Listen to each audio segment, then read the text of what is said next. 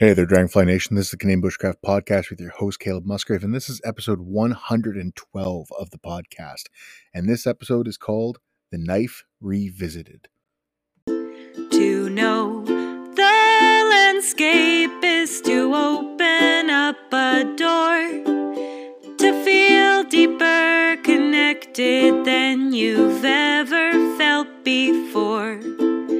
We know that you will love this podcast, so shut your mouth and listen to Canadian Bushcraft. So I think in part of why this episode was inspired was I've been working on a few different projects over the last few days, and throughout those projects, I was recording myself because we're doing these videos and these TikToks and these posts for Instagram and everything else. And of course, we have Dragonfly knives, D-Fly 4.5 knives, designed by me, manufactured by Tops Knives, an amazing knife company. If you're looking for good quality American-made knives, Tops Knives all the way. This is not an endorsement that's paid for. This is just me because I love their product, and that's why we design knives with them. I design knives with them. And of course, we've got some in stock right now, and so I'm trying to promote them and to make sure I'm using the knife whenever possible in these videos. And I'm catching myself using the knife more than I usually would for certain projects. And I started thinking about all these conversations I've had over the years about knives and all my considerations about what I look for in a knife over the years. And the design is still my favorite design. It's not evolving from that. In the sense of it's not evolving from me disliking the knife by any means. It's more about me noticing that I don't need to use a knife as often as I am in these recordings. And when I'm demonstrating for classes, I often use the knife to show the steps of what I'm doing and all these little nicks and knocks and all these things that I'm doing. And I started to think about how I grew up learning bushcraft and survival skills and ancestral knowledges and all that kind of stuff. And I've kind of come to this point in my learning where I think we kind of overdo it as a subculture. Bushcraft is a culture. It's a subculture at the least. It's a subculture of camping.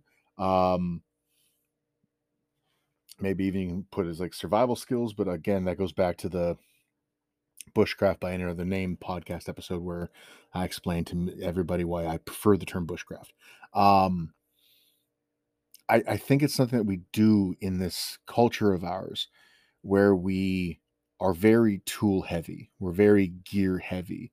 And there's nothing wrong with that, especially when you're first learning. But as you go along, you start to see these philosophies of practical use of tools. And we've talked about the 4-tool philosophy in the past during our very first episode of the Tools of the Trade. I suppose this could be another Tools of the Trade episode or segment or part of the series. So maybe we'll, even though it's going to be called The Knife Revisited, we'll put it as Tools of the Trade, The Knife Revisited or something like that.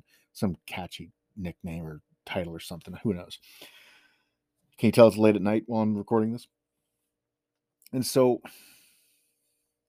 we use these tools very heavily. We rely on these tools very heavily in bushcraft, and people will talk about all the aspects you need in that knife.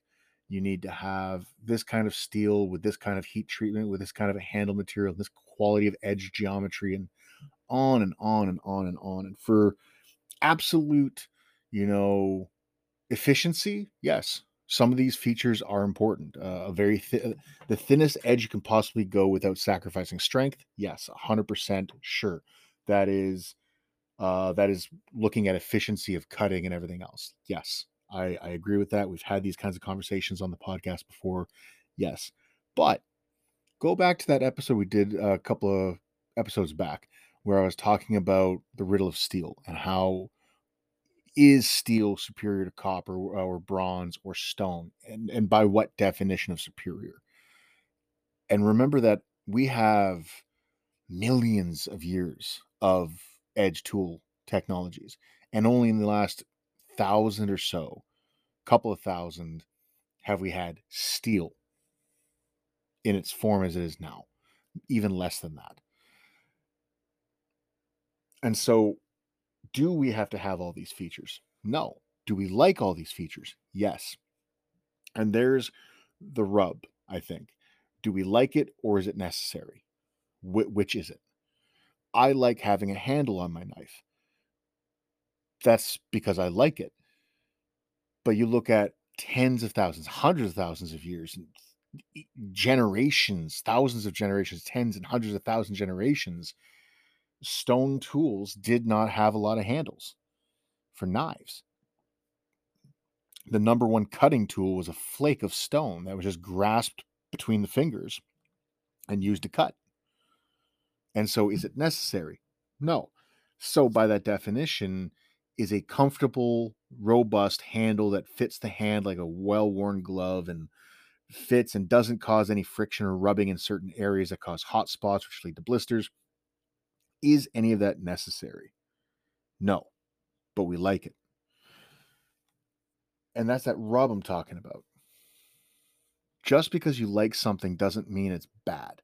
And if that's the only reason you use it, I like this because I like this. It does it make it more efficient? Not necessarily. For carving, for skinning game, as we talked about before, a flake of obsidian or even just a flake of chert can outcut most steel knives.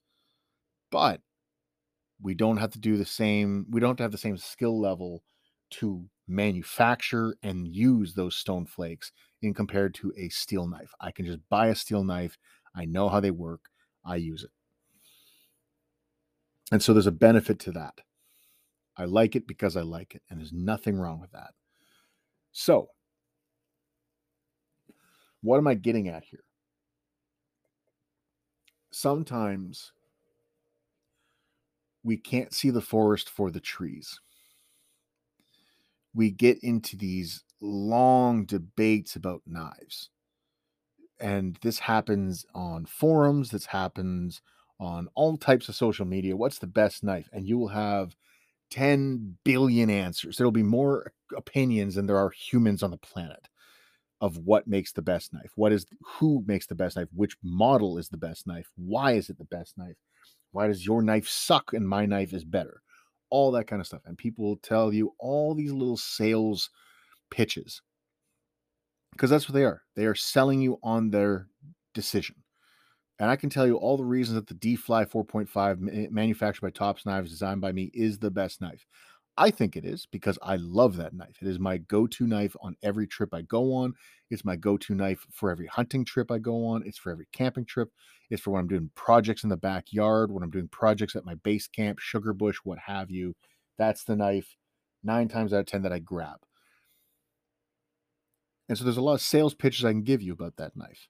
That the handle is slim enough to be very, very discreet and it's going to fit against your body when you're inside of a car or a truck transporting yourself to your campsite, all the way to it being robust at the same time and being able to be held by a big meat hook of a hand like what I got, as well as people who have smaller hands can hold them quite comfortably as well. The blade has really good steel. It's differentially heat treated. It's got a good edge geometry. The design of the blade is meant for good woodworking as well as good meat processing and plant processing and yada, yada, yada. Has a nice leather sheath. It has a hardened tip on the spine, which means you can throw ferro rod sparks very, very hot. All that kind of stuff. They're sales pitches. They're sales pitches. And there's nothing wrong with those sales pitches, but they're sales pitches. And even if you're not the designer of a knife, but it's the knife you've carried for X amount of time, you love it to death, and someone else says, my knife's better, you're going to sell them on why your knife is better. You like your knife. You have that knife. That knife is better than this knife. And this knife is crap compared to that knife. And all your arguments are sales pitches because it comes down to, I like it. And there's nothing wrong with that. But we get too deep.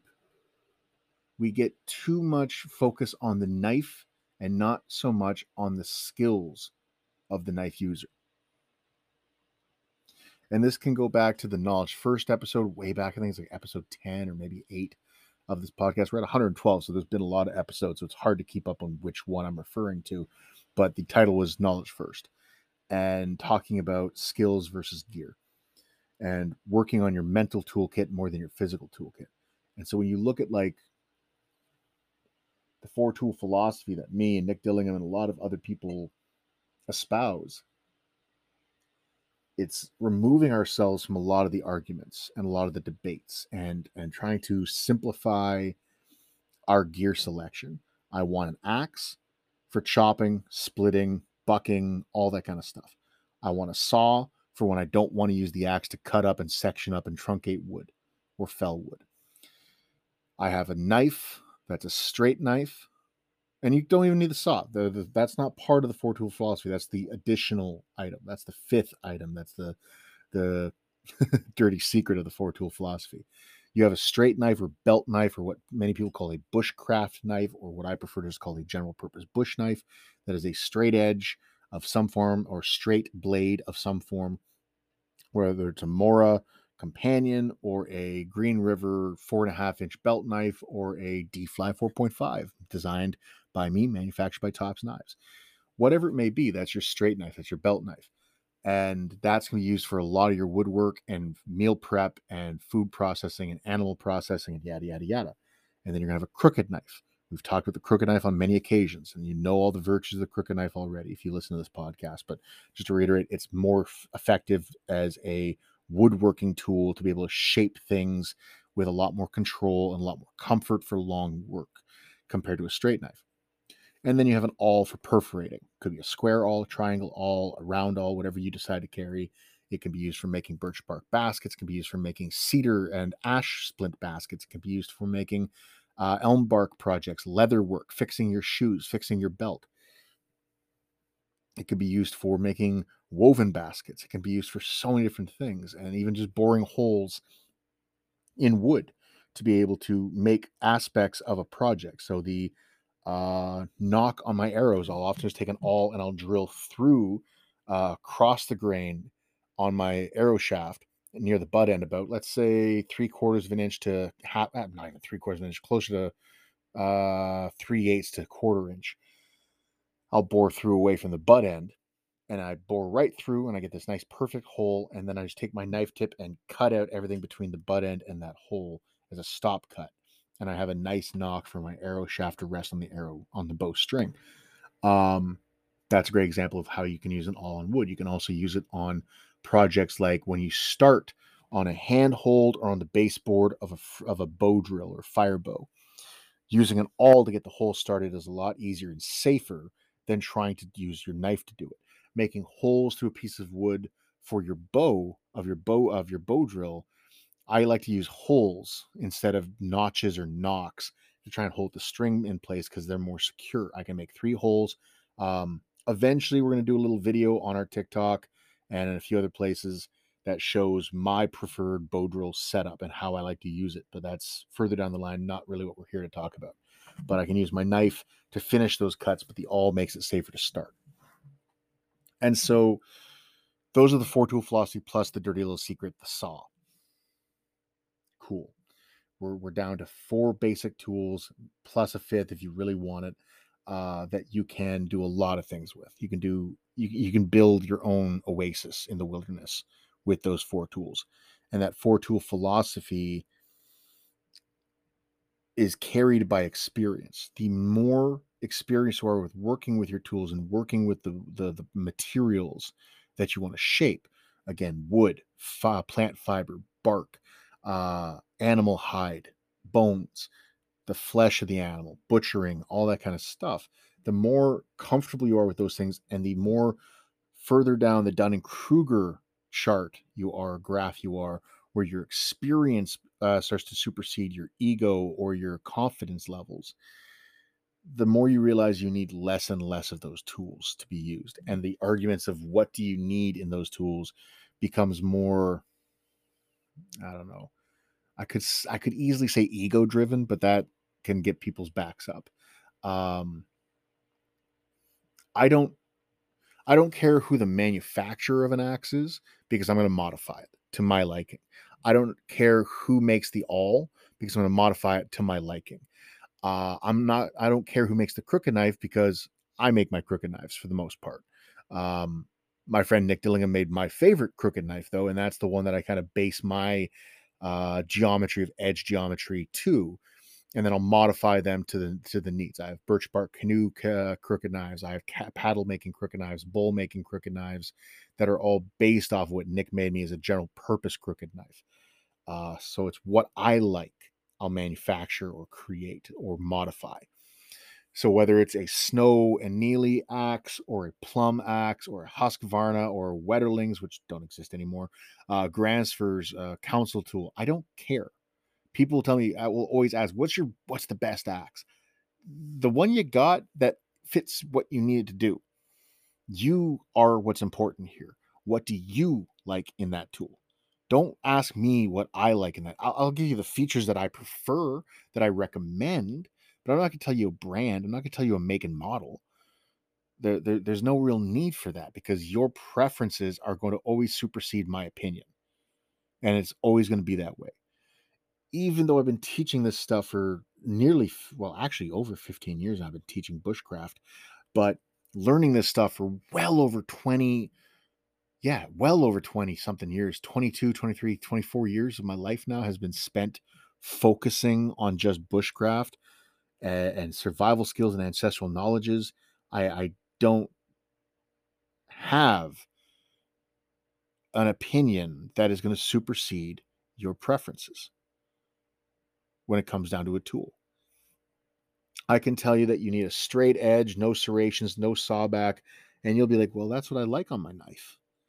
Then screw my opinion. It's your perspective and your preferences that are important here. How do you use that knife is more important to me than what knife you're using.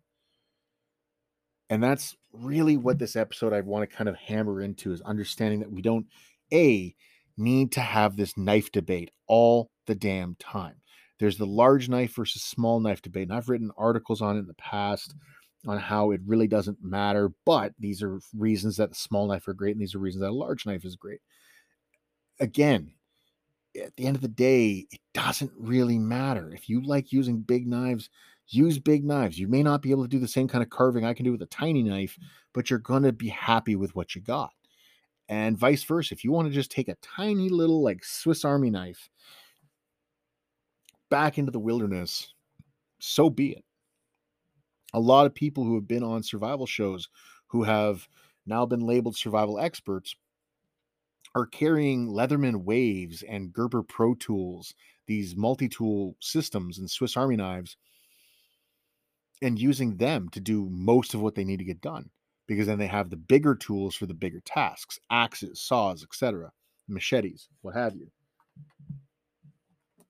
So does it really matter what kind of knife it is? We have a lot of conversations about this, and I can talk to the cows come home, ask our students and ask our supporters at Patreon when it comes down to knife talk. I can talk all day long about knives.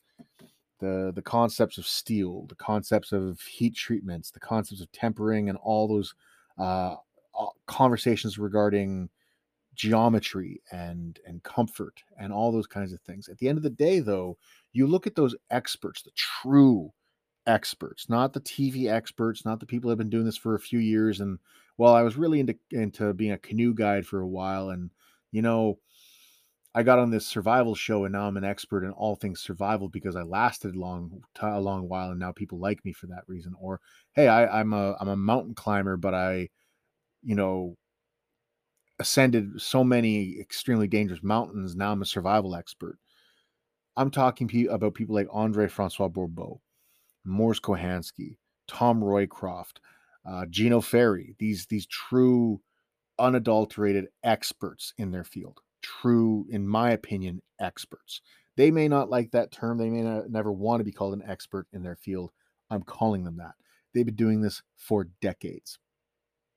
And as I've said in previous episodes, I think on our most recent episode prior to this one, the modern technology one, where I made it very clear I've been doing this stuff for a long time in my lifetime, a long ass time.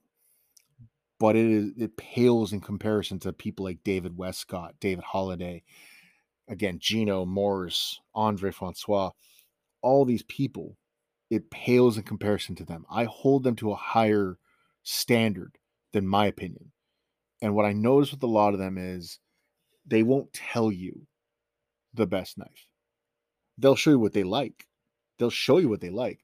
But often when you ask them what's the best survival knife or the best bush knife, they'll say flat out it's this is a paraphrasing Morse Kohansky, a sharpened pry bar that works wood really, really well. And I'll add an addendum to that and it has to be comfortable in the hand. If your hand is blistering up because you're using that handle and it's an uncomfortable handle, then it sucks. The knife sucks. But if you like it and it doesn't make you feel uncomfortable using it all day long, so be it, use it. And that's like the closest I will get to what a knife should be. It should be an addendum to what Morse Kohansky said. A sharpened pry bar, a well-balanced sharpened pry bar that works wood really, really well. And then I'll add on with a comfortable handle. That's all that really matters at the end of the day. Whether it's a Mora or a Garber, the Mora Garberg versus a Mora Companion versus the traditional Clipper versus a Green River 4.5-inch versus 6-inch butcher knife, or a Castrum, or a what were they called? Wood Jewel, or a Allenwood, genuine Allenwood Woodlore, designed by Ray Mears with Allen Wood's opinions and addendums added to it. Whether it's a Dave Beck WSK knife versus a Tops Knives tracker knife, which are practically the same knife, but one was designed differently by Dave Beck and the other was modifications of that design by Tom Brown Jr., or however the story goes. Doesn't matter. Does it work wood really, really well? Is it well balanced? Is it comfortable in the hand? Is it strong? That's all that really matters at the end of the day. That's really all that matters. But people keep getting back into the debates. Well, why is this knife this way? Why don't you have it this way? I like mine this way. Then have it that way. And this sounds like I'm just frustrated and yelling into the void. And to a degree it is. But it's an important thing to consider is why is it those of us that are younger, those of us not necessarily younger in generational age, more in our experience level in this craft, in bushcraft, why is it that we argue and debate about the equipment while the elders of this community just do things? And yeah, they got some opinions that are based on years of experience, but those opinions are simple. Those opinions are simple and fact based, and that's it. And meant to not their opinions cut through the bullshit. They don't care about the steel quality. They don't care about the heat treat. They don't care about the handle material. They care about what the knife does for them. And I think that's where we need to go. I think that's where us as bush crafters, if that's the term we want to call ourselves, if we want to reach a pinnacle of their level and even succeed it or supersede it or whatever terminology you want to use there, we need to start simplifying our opinions and increasing our skills. And so that's what this episode is really about. This is a long intro to hopefully a fairly short episode, but that is really what this episode is about, is increasing our skill level while decreasing our bullshitting and decreasing our debating and decreasing our opinions while we focus on facts and skills. So let's start exploring this. So I think the first stop on this conversation needs to be, when is a knife a detriment? In other words, when do we use a knife when we really don't need to or really shouldn't be? And I see it all the time. And I've done it all the time. And I've slowly been weaning myself away from that as my experience level grows. And great examples of that can be safety, but it can also be exhaustion or tasks. And this comes up really common with bigger tools, especially like axes and knives, axes and machetes specifically, or parangs, whatever large cutting implement you have. John Conningham wrote this amazing book called Walking the Jungle. I highly recommend it to a lot of folks, to anyone that's listening. If you're interested in the Amazon, if you're interested in hiking in the jungles and traveling in the jungles, it's a great read. And in it, he talks about how he mostly carried a pair of pruning shears and maybe occasionally a folding saw. And his argument against a machete is really interesting because I'm a machete nerd. I love machetes, but it's something I also observed when I was down in Colombia. And I was reading this book and reading passages of it because I'm hoping to get back down to the jungle in the next year. Hopefully, in the next year. By the end of this year, it'd be great. But it was really fascinating to read his arguments against carrying a machete because it was more heavy than the other tools. Therefore, it's more weight on your back or weight on your hip. If you're carrying it in a scabbard rather than your pack, they're more burdensome, which means that, like, if you're in really tight brush, you can't swing that thing very effectively. But it's also more exhausting to use and, frankly, more dangerous. And this is something that's really an important aspect, yes, with machetes, but also with just any knife or cutting implement. We use them sometimes to our own detriment of safety. And I've seen this again and again, and also just practicality. Yes, it is not difficult for me to cut a sapling down with a knife or an axe or a saw and then trim off all the branches to make sapling poles for a shelter, whether that's a full size wigwam or a Kohansky super shelter or a hunter's lodge or whatever arch frame shelter you're making. You can cut off all those branches with a knife, no problem. Or you can put that knife away instead of flick cutting and having it bounce around in the air and going very fast because we all want to be buzz saws when we're swinging a knife. What if we sheath the knife and we reach up? Let's say it's a hardwood tree. Most hardwood saplings, the branches grow in a more upward direction than downward. Conifer, they usually grow more downward. Your balsam firs, your spruce, they hang their boughs low at the tip.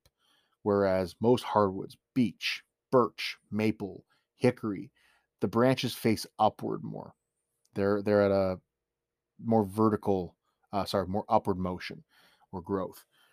And therefore, if we start at the butt of the sapling, where we cut it off from the ground or from its trunk or from its root or its stump, whatever term we want to use there, and I grasp the first branch above that stump, above that butt, and I pull and yank it towards the butt, 90% of the time, as long as my grip strength is good, that branch breaks off. And maybe it gave me a bit of a pinch or a sting on the inside of my finger, but if I hold onto that branch and pad the inside of my fingers and grasp the next branch, that one comes off easier with less pain, with no pain usually. And on the third one, it's very easy. And by the time I get to the tip of the tree or the top of the sapling, there's no discomfort, and I've got a wad of branches in one hand, and they tear out. And yeah, there's a little bit of a scarring on the branch or on the pole, but it doesn't really affect its use, not overly. Sometimes with an alder or a willow, yeah, it can weaken it, but those aren't saplings that we want to really use for shelters often. They're not the best. They are often very fragile and short-lived anyways. But also now I have a handful of branches that have all the tips of the branches at one end. I'm holding the butt ends in my grasp, which means I have a handful of boughs that can immediately be put down onto a bough bed, used as a type of thatch, made into quick withies to tie the shelter together, whatever it may be. But what if we don't take the branches off at all? What if we leave them on? And this is something I observed with Morse, and this is what I've observed with a few folks. You you go along and you trim off all those branches, and you always leave a little bit of a stub that might have a little sharp spur on it. And then you bend and contort the frame into the structure that you need it to be, and then you cover it with a tarp.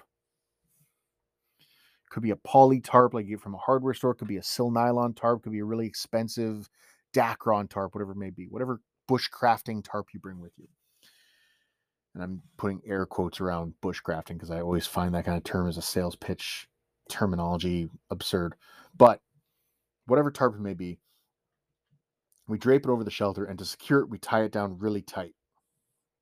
We lash it down or we weigh it down with logs and rocks and what have you. and we get it tight to the frame.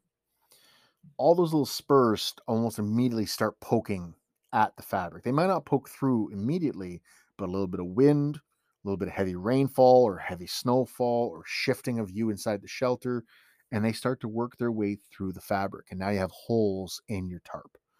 This can be a burden in this, or a nuisance, as simply as a nuisance because you got a couple of drips, or this could lead to tears.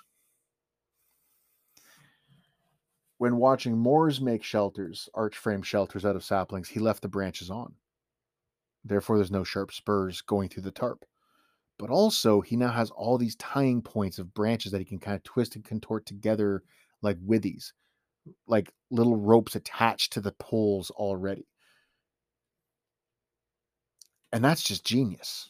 That's simplicity, but it's genius. And that's why it's genius. It's simple. It cuts away, no pun intended, a bunch of extra work and preserves my tarp and makes putting the shelter together easier, and I have to use less rope or cordage of whatever kind. That to me is singing, not just speaking experience. It's singing it from the rooftops, shouting it from the rooftops, exclaiming it from the mountainsides. That experience is superseding the gear. Knowledge first. And I'll go one better. You look at indigenous people around the world who maybe today, very few cultures in the world still hunt traditionally with bows and arrows. You might point out Dobuja Hansi, also known as the San, a bushman of the Kalahari. You may point out the Hadza in Kenya, Tanzania area. Many of these people don't carry bows and arrows on the average basis. Many of them, if they do go hunting, take a firearm. Some of them still carry bows, but it's not necessarily across the board, and we got to stop generalizing that kind of stuff. That's that primitivization of cultures that I always gripe about. But when you observe them making arrows, different cultures, they'll go up to a tree and they'll select branches that are going to make good arrows, whether it's pieces of arrow wood here in Ontario, or maple leaf viburnum or dogwood, whether it's red osier dogwood, alternate leaf dogwood, whatever it may be. They grasp the branch that they want and they rip it off the tree. And that's it. They don't sit there and chip away at it with a hatchet. They don't snap it off with a machete. They don't carve it off with a knife. They rip it off with their bare hands. Basket making, very similar traditions I've seen. A lot of indigenous people who make red willow or red osier dogwood baskets, they go up and they find shrubs that have nice branches on them and they rip them off. Yes, sometimes we cut them. I cut a lot of them, and I do that purposely to coppice these shrubs to make longer, straighter shoots for better, bigger baskets later. But if I just need to make a basket or I need to make a snare, we've made red willow or red osier dogwood snares in classes for demonstration, but I've also used them. We don't pull them out of the ground. We don't cut them out of the ground. We find where these red willows, or again, red osier dogwood is the proper name, but I'll say red willow, in the swamps where we see rabbit trails from snowshoe hare, cottontail, whatever it may be. And then we find red willows near those trails and we rip off all the little branches and twigs that are going to get in the way of making a snare. We warm the end up because you're just in the wintertime. We warm the end up with our hands or in our mouth, and then you twist it and make it into a withy right there. Make a little knot, reach back, tie that into a slip knot, and now you have a snare. And it's already anchored into the ground, into the frozen ground. So it's definitely not going to get pulled out by a rabbit. And then you just bend it down to where the rabbit is going to be running through, and you put either a block of snow or heavy branch over that snare to keep it down in the right position. That is very simple. And you can repeat that again and again and again throughout the whole wetland or the whole area that you're setting snares. And therefore, I don't have to carry snare wire with me.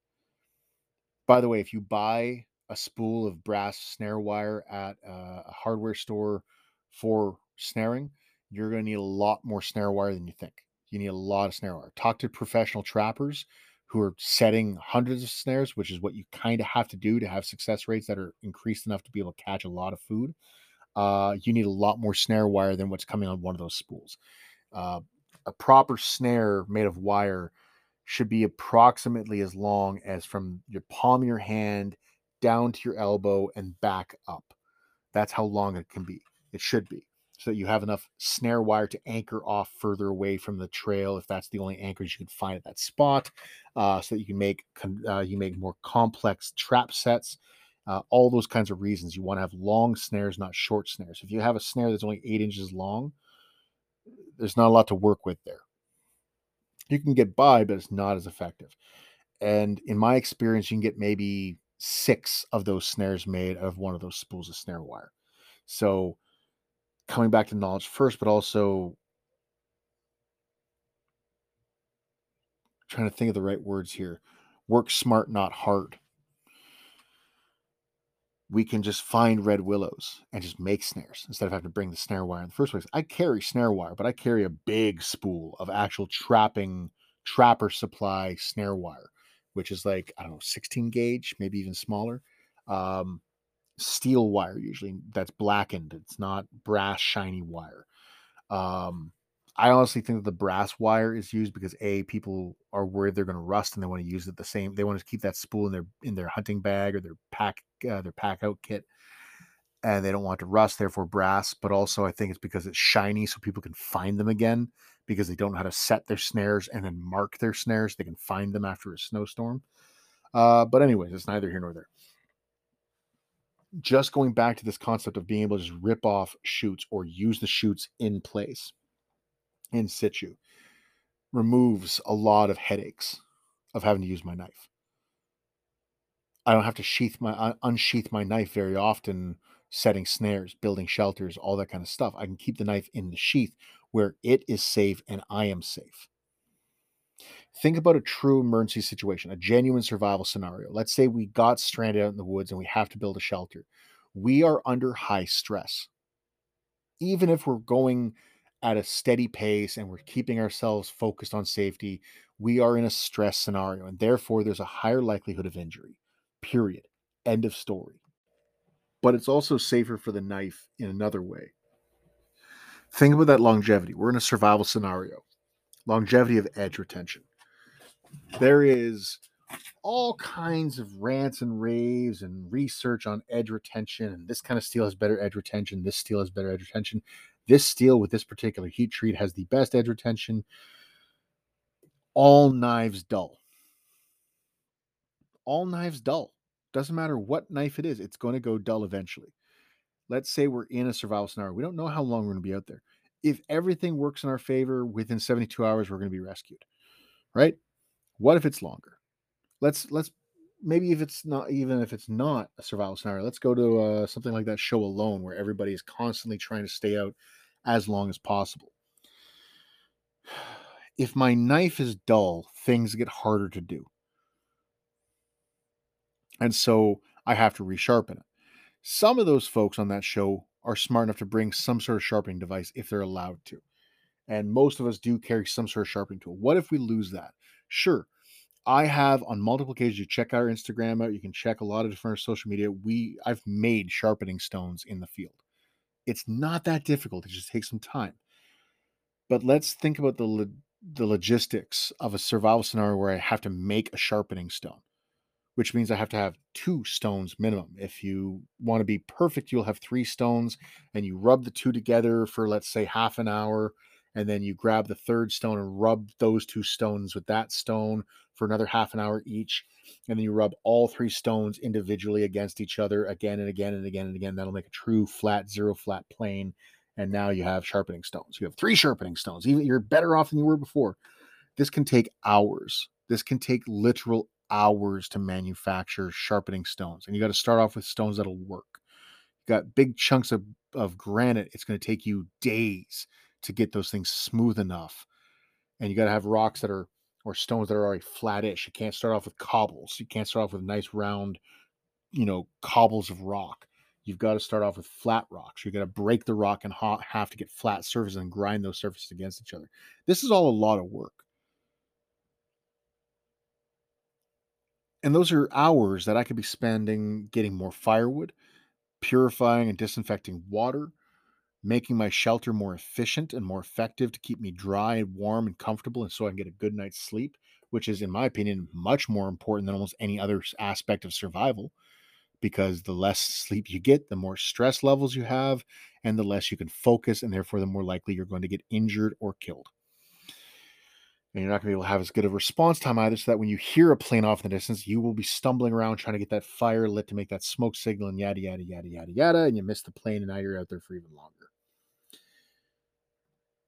And so if I can keep from having to make sharpening stones or spending time retouching my edge, the better off I'll be.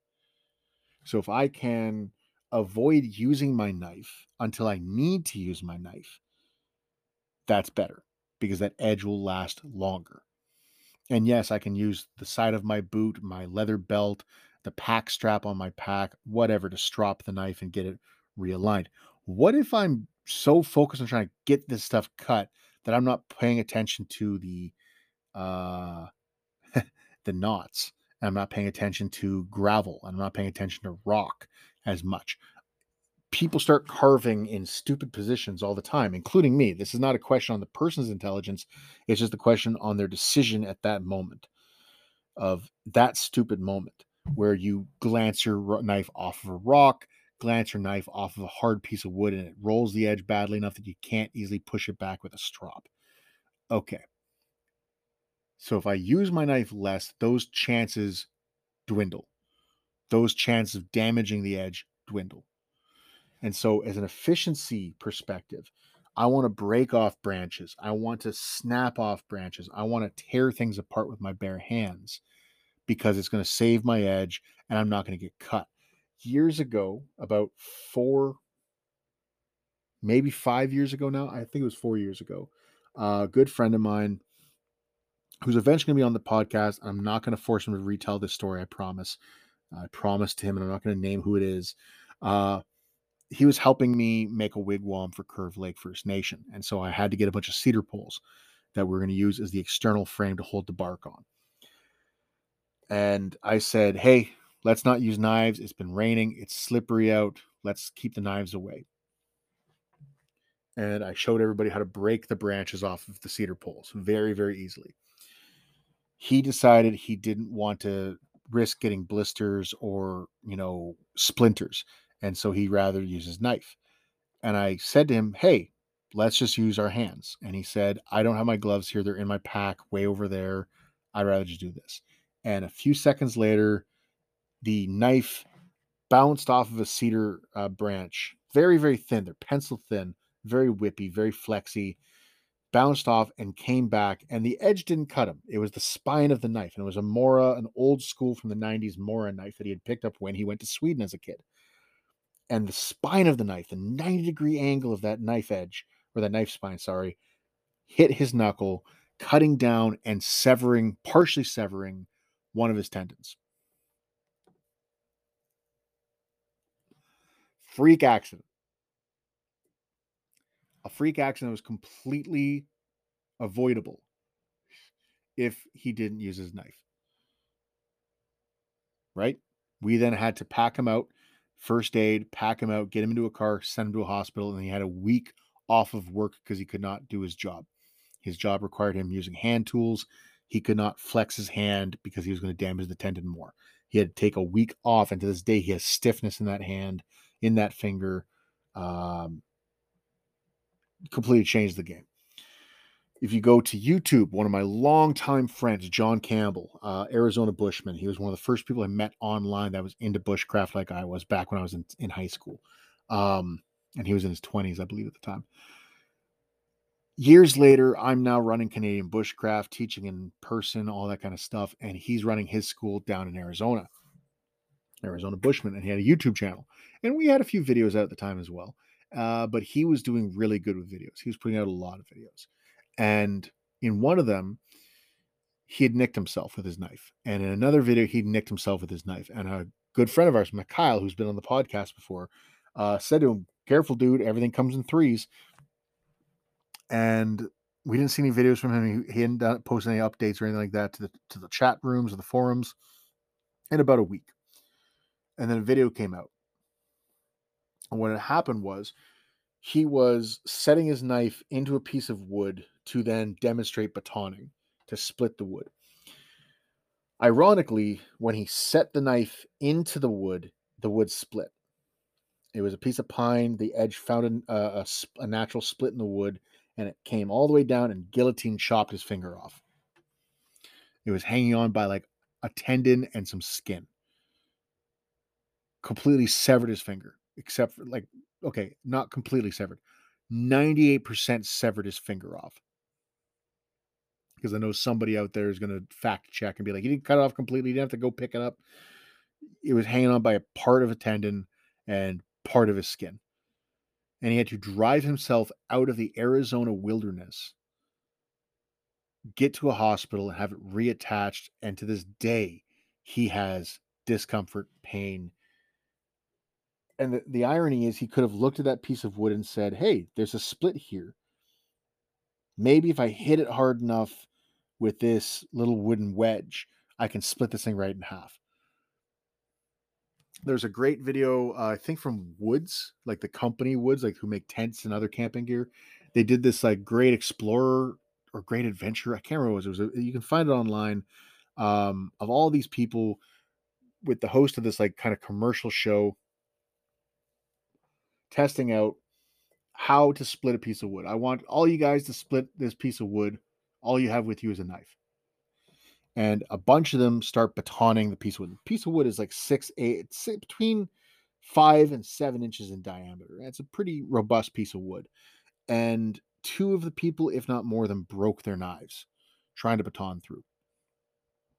And out came Andre Francois Bourbeau, who carved a couple of wedges and drove the wedges into the blocks of wood and split them in half. This is going back to the work smarter, not harder thing. But what is really getting down to the bare bones of it is they didn't really need to use their knife to do that abusive work. But we all baton. I was batoning just a couple of days ago. We all do it, but we don't have to. And there's times where you say, let's do this smart. Let's make some wedges. And there's other times where you're like, oh, it's wrist thick. I can definitely split that in half. And you'll use a baton and you strike it. Ryan jokes all the time because he's witnessed me with piece of cedar and even piece of locust, resting the knife right on top of the piece of wood and striking it with the flat of my palm. And that's enough to strike the wood in the knife into the wood and split it. Mostly with cedar. And that's from years and years and years of experience watching how wood works, how wood splits, what causes it to do it. And there's certain moments where I know it's not going to work. I got to use a stick to hit it. Or hell with it, let's use an axe. Or hell with it, let's use some wedges. And other times where I can be like, no, this is the right size of wood. I can get this to happen. And I can basically slap my knife into the wood and split it. This is not something I recommend you do. This is just from years of me learning what I can do, what my body mechanics can do. I'm a big guy. I've got big hands. They're heavy. I've been able to basically rip wood in half with my hands. Not like, Steve Rogers and wasn't Infinity War, was it Civil War or something like that? I can't remember. Whatever Marvel movie it was where Captain America ripped a piece of firewood in half, it became a GIF and it became a meme. I'm not doing that kind of stuff. I'm not Bradley Thor, whatever his name is on TikTok. I have split cedar with my teeth. If you know the wood, if you know your material, the more experience you have, the less you need to use a tool. Your body is your first tool. Your body is your first tool. If I need to break a piece of wood down to fit inside of a wood stove, and I want to get it done now, and I don't want to wait for a while, I don't want to go back to my pack, I don't need a saw to buck it down into small pieces. I can go up to the crotch of a tree, of a good robust cedar or maple or whatever trees or whatever tree crotch I have nearby, place the long pole in there, put about 8 inches of it into the crotch, and then push the pole forward and break that piece off. And if I have an open fire, I can just burn it long and just feed it into the fire as it goes, or burn it in half and then burn those in half and then burn those in half. There's so many different directions we can go with firewood where we don't need a knife, we don't need an axe, we don't need a saw. And so when we look at these conversations of the best knife, the best tool, the first tool you need to have is your body, because you're the one. People always, I remember the first time I learned under Morse Kohansky, I was there with my friends Lucas Wagner, Tammy Wagner now. They got married a couple years ago, which was awesome. I wish I was there for the wedding, but anyways, Devin Waugh was also there, and a person who became a friend later was there. Chris Kong, a longtime friend of mine now. Since we first met, he's been very, very dear to my heart.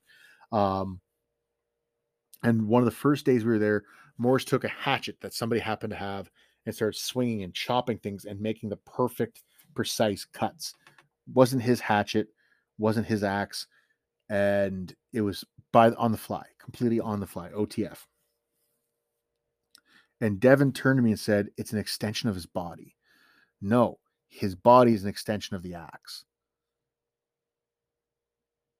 You see what I'm getting at here? The tools are things that we put in our hands, and we're the multi-tool. The more you understand what your body can do and what you can do to materials, from breaking sticks. When I go to get cordage, when I want to get basswood, any time of the year, basswood, doesn't matter if it's wintertime, summertime, I want to get basswood bark to tie things together. I go to shoots. I go to thumb thick to pinky thick sticks, and I break them off the tree or I break them off the stump if they're coppice shoots, and I just start snapping them. I don't sit there with my knife and slowly peel it off. And you'll see me do that in certain videos where I'm peeling the stick to get those shoots turned into cordage, or those poles turned into cordage, the bark removed. And this is what I was thinking about while I was doing those. Like, I don't need to do it this way. And if it's cold weather, or if it's not the time of year that peeling is best, which is like late May to early July, you can just bend the stick until it breaks, and there's the bark in your hands. If it's wintertime, heat it over the fire first and then do it, and you have branches that are breaking and turning into cordage. Silverberry, also known as wolf willow, is one of the few cordages in the western provinces and northwestern states where you can get the cordage in the wintertime. And the way you do it is not with a knife. It's you go to the branches of the shrub and you pull the branches apart. And when they split and break, the bark shucks off. So why do we use knives to peel them all the time? When it gets down to, we talked about I can't remember if it was in the Riddle of Steel episode, a couple episodes back, where I talked about the green bone fractures, where you break the leg of a deer, break the leg of a rabbit that you've killed, and then you cause a compound fracture and take those shards of bone out and use those to cut the animal up. That's saving your knife edge. The only time I ever witnessed that in person before I started doing it myself, it was because the person didn't want to use their knife. They didn't want to pull their knife out, get it bloodied up, get it dull against a piece of bone or something when they were skinning the animal. They just wanted the skin off the animal, so they broke the bone, punctured it through the skin, pulled that shard out, and used that green bone to cut up the rest of the animal. Do you see what I'm getting at here? We focus too much on the knife. We focus too much on, is it this manufacturer? Is it this model? Is it this design? Is it this kind of steel? Is it this kind of handle material? Is this kind of a sheath? Does it come with a ferro rod? Does it have serrations? Those are things we like. They're not things we need. And to be able to evolve our craft, we need to be able to supersede all of those opinions and get into the skills. Bushcraft is not the brand of knife. It is not the brand of tent. It is not the brand of anything. It is what you do. It is what you do. And so, with everything said and done, we need to consider how we use our tools, when we use our tools, why we use these tools. Those are the important questions we have to ask all the time when it comes down to bushcraft, when it comes down to working in the kitchen, when it comes down to working in the bush, when it comes down to carving in your workshop, when it comes down to using power tools, hand tools, all of it. Why do we use these? How do we use them? When do we use them? And as we work with them and master these crafts, this true craft that is bushcraft, where can we go without them? Where can we go with less of them? What can we do more with less? When can we do more with less? How can we do more with less? Let's not get caught up in the equipment debates. Let's not get caught up in the newest sales pitch and the newest product and the newest gear. As much as I am a proponent of accepting that modernity and modern technology are beneficial and not to be demonized, I also think that we need to, in a sense, purify the way of bushcraft by simplifying ourselves and simplifying our tools and our equipment, taking less equipment. It is always these 10 item challenges that people will do is a great exercise. Do less. I've done trips where we took 3 items. I chose a fire starting device, I chose a cook pot, and I chose a knife. Could have been a machete, could have been an axe, could have been a saw, could have been any cutting tool. It could have been no cutting tool. On courses that I've taken, if you dropped an item or you failed on a challenge of some sort during the course, you would lose an item and you would have to do without and you would have to improvise. This improvisation is paramount to benefiting yourself in your craft. Learning how to improvise and adapt are necessary to become better at what we do. And therefore, when we have those tools, we're even more proficient with them because now we know what we can do without them. Now let's see what we can do with them in our hands. To me, the praise for the Mora knife is warranted, but it's in a sense, it's over simplified because, well, Morris Kohansky carried a Mora knife because he was showing what he can do with a less than perfect knife, with an inexpensive knife. It's not that the inexpensive knife is better, it's that he was better. And that's where we need to go with our craft. You need to get to the level where you don't need a fancy, expensive knife and you can use a simple knife or no knife. That is the goal here. That was why he did that. That's why he demonstrated that.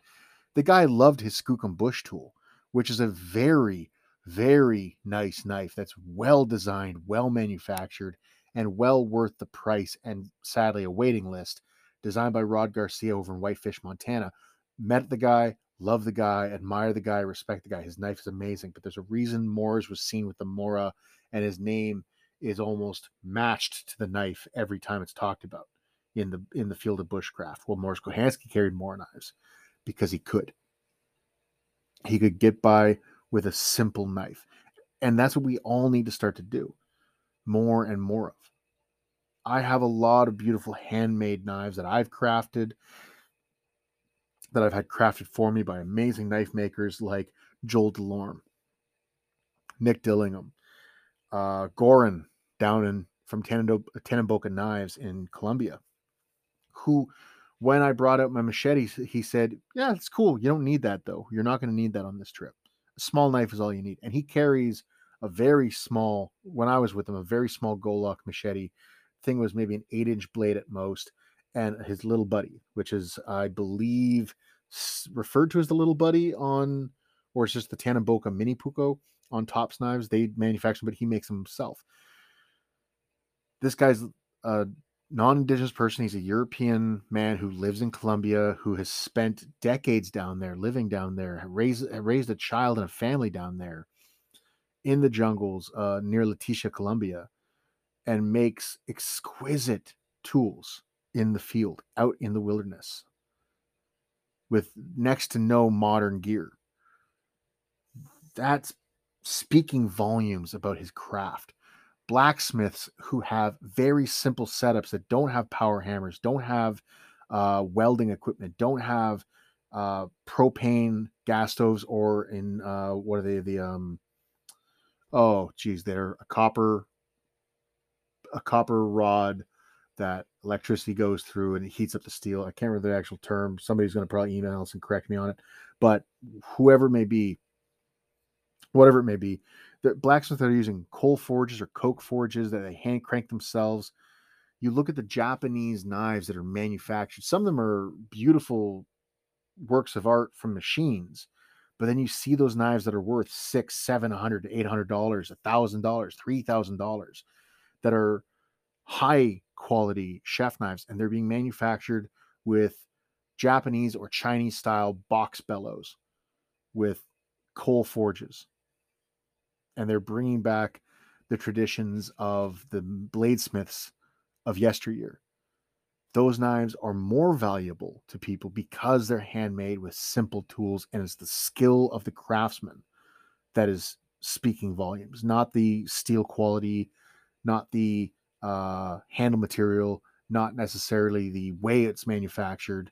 It's the art of all of it being put together. And we can do that with bushcraft. That's what bushcraft should be.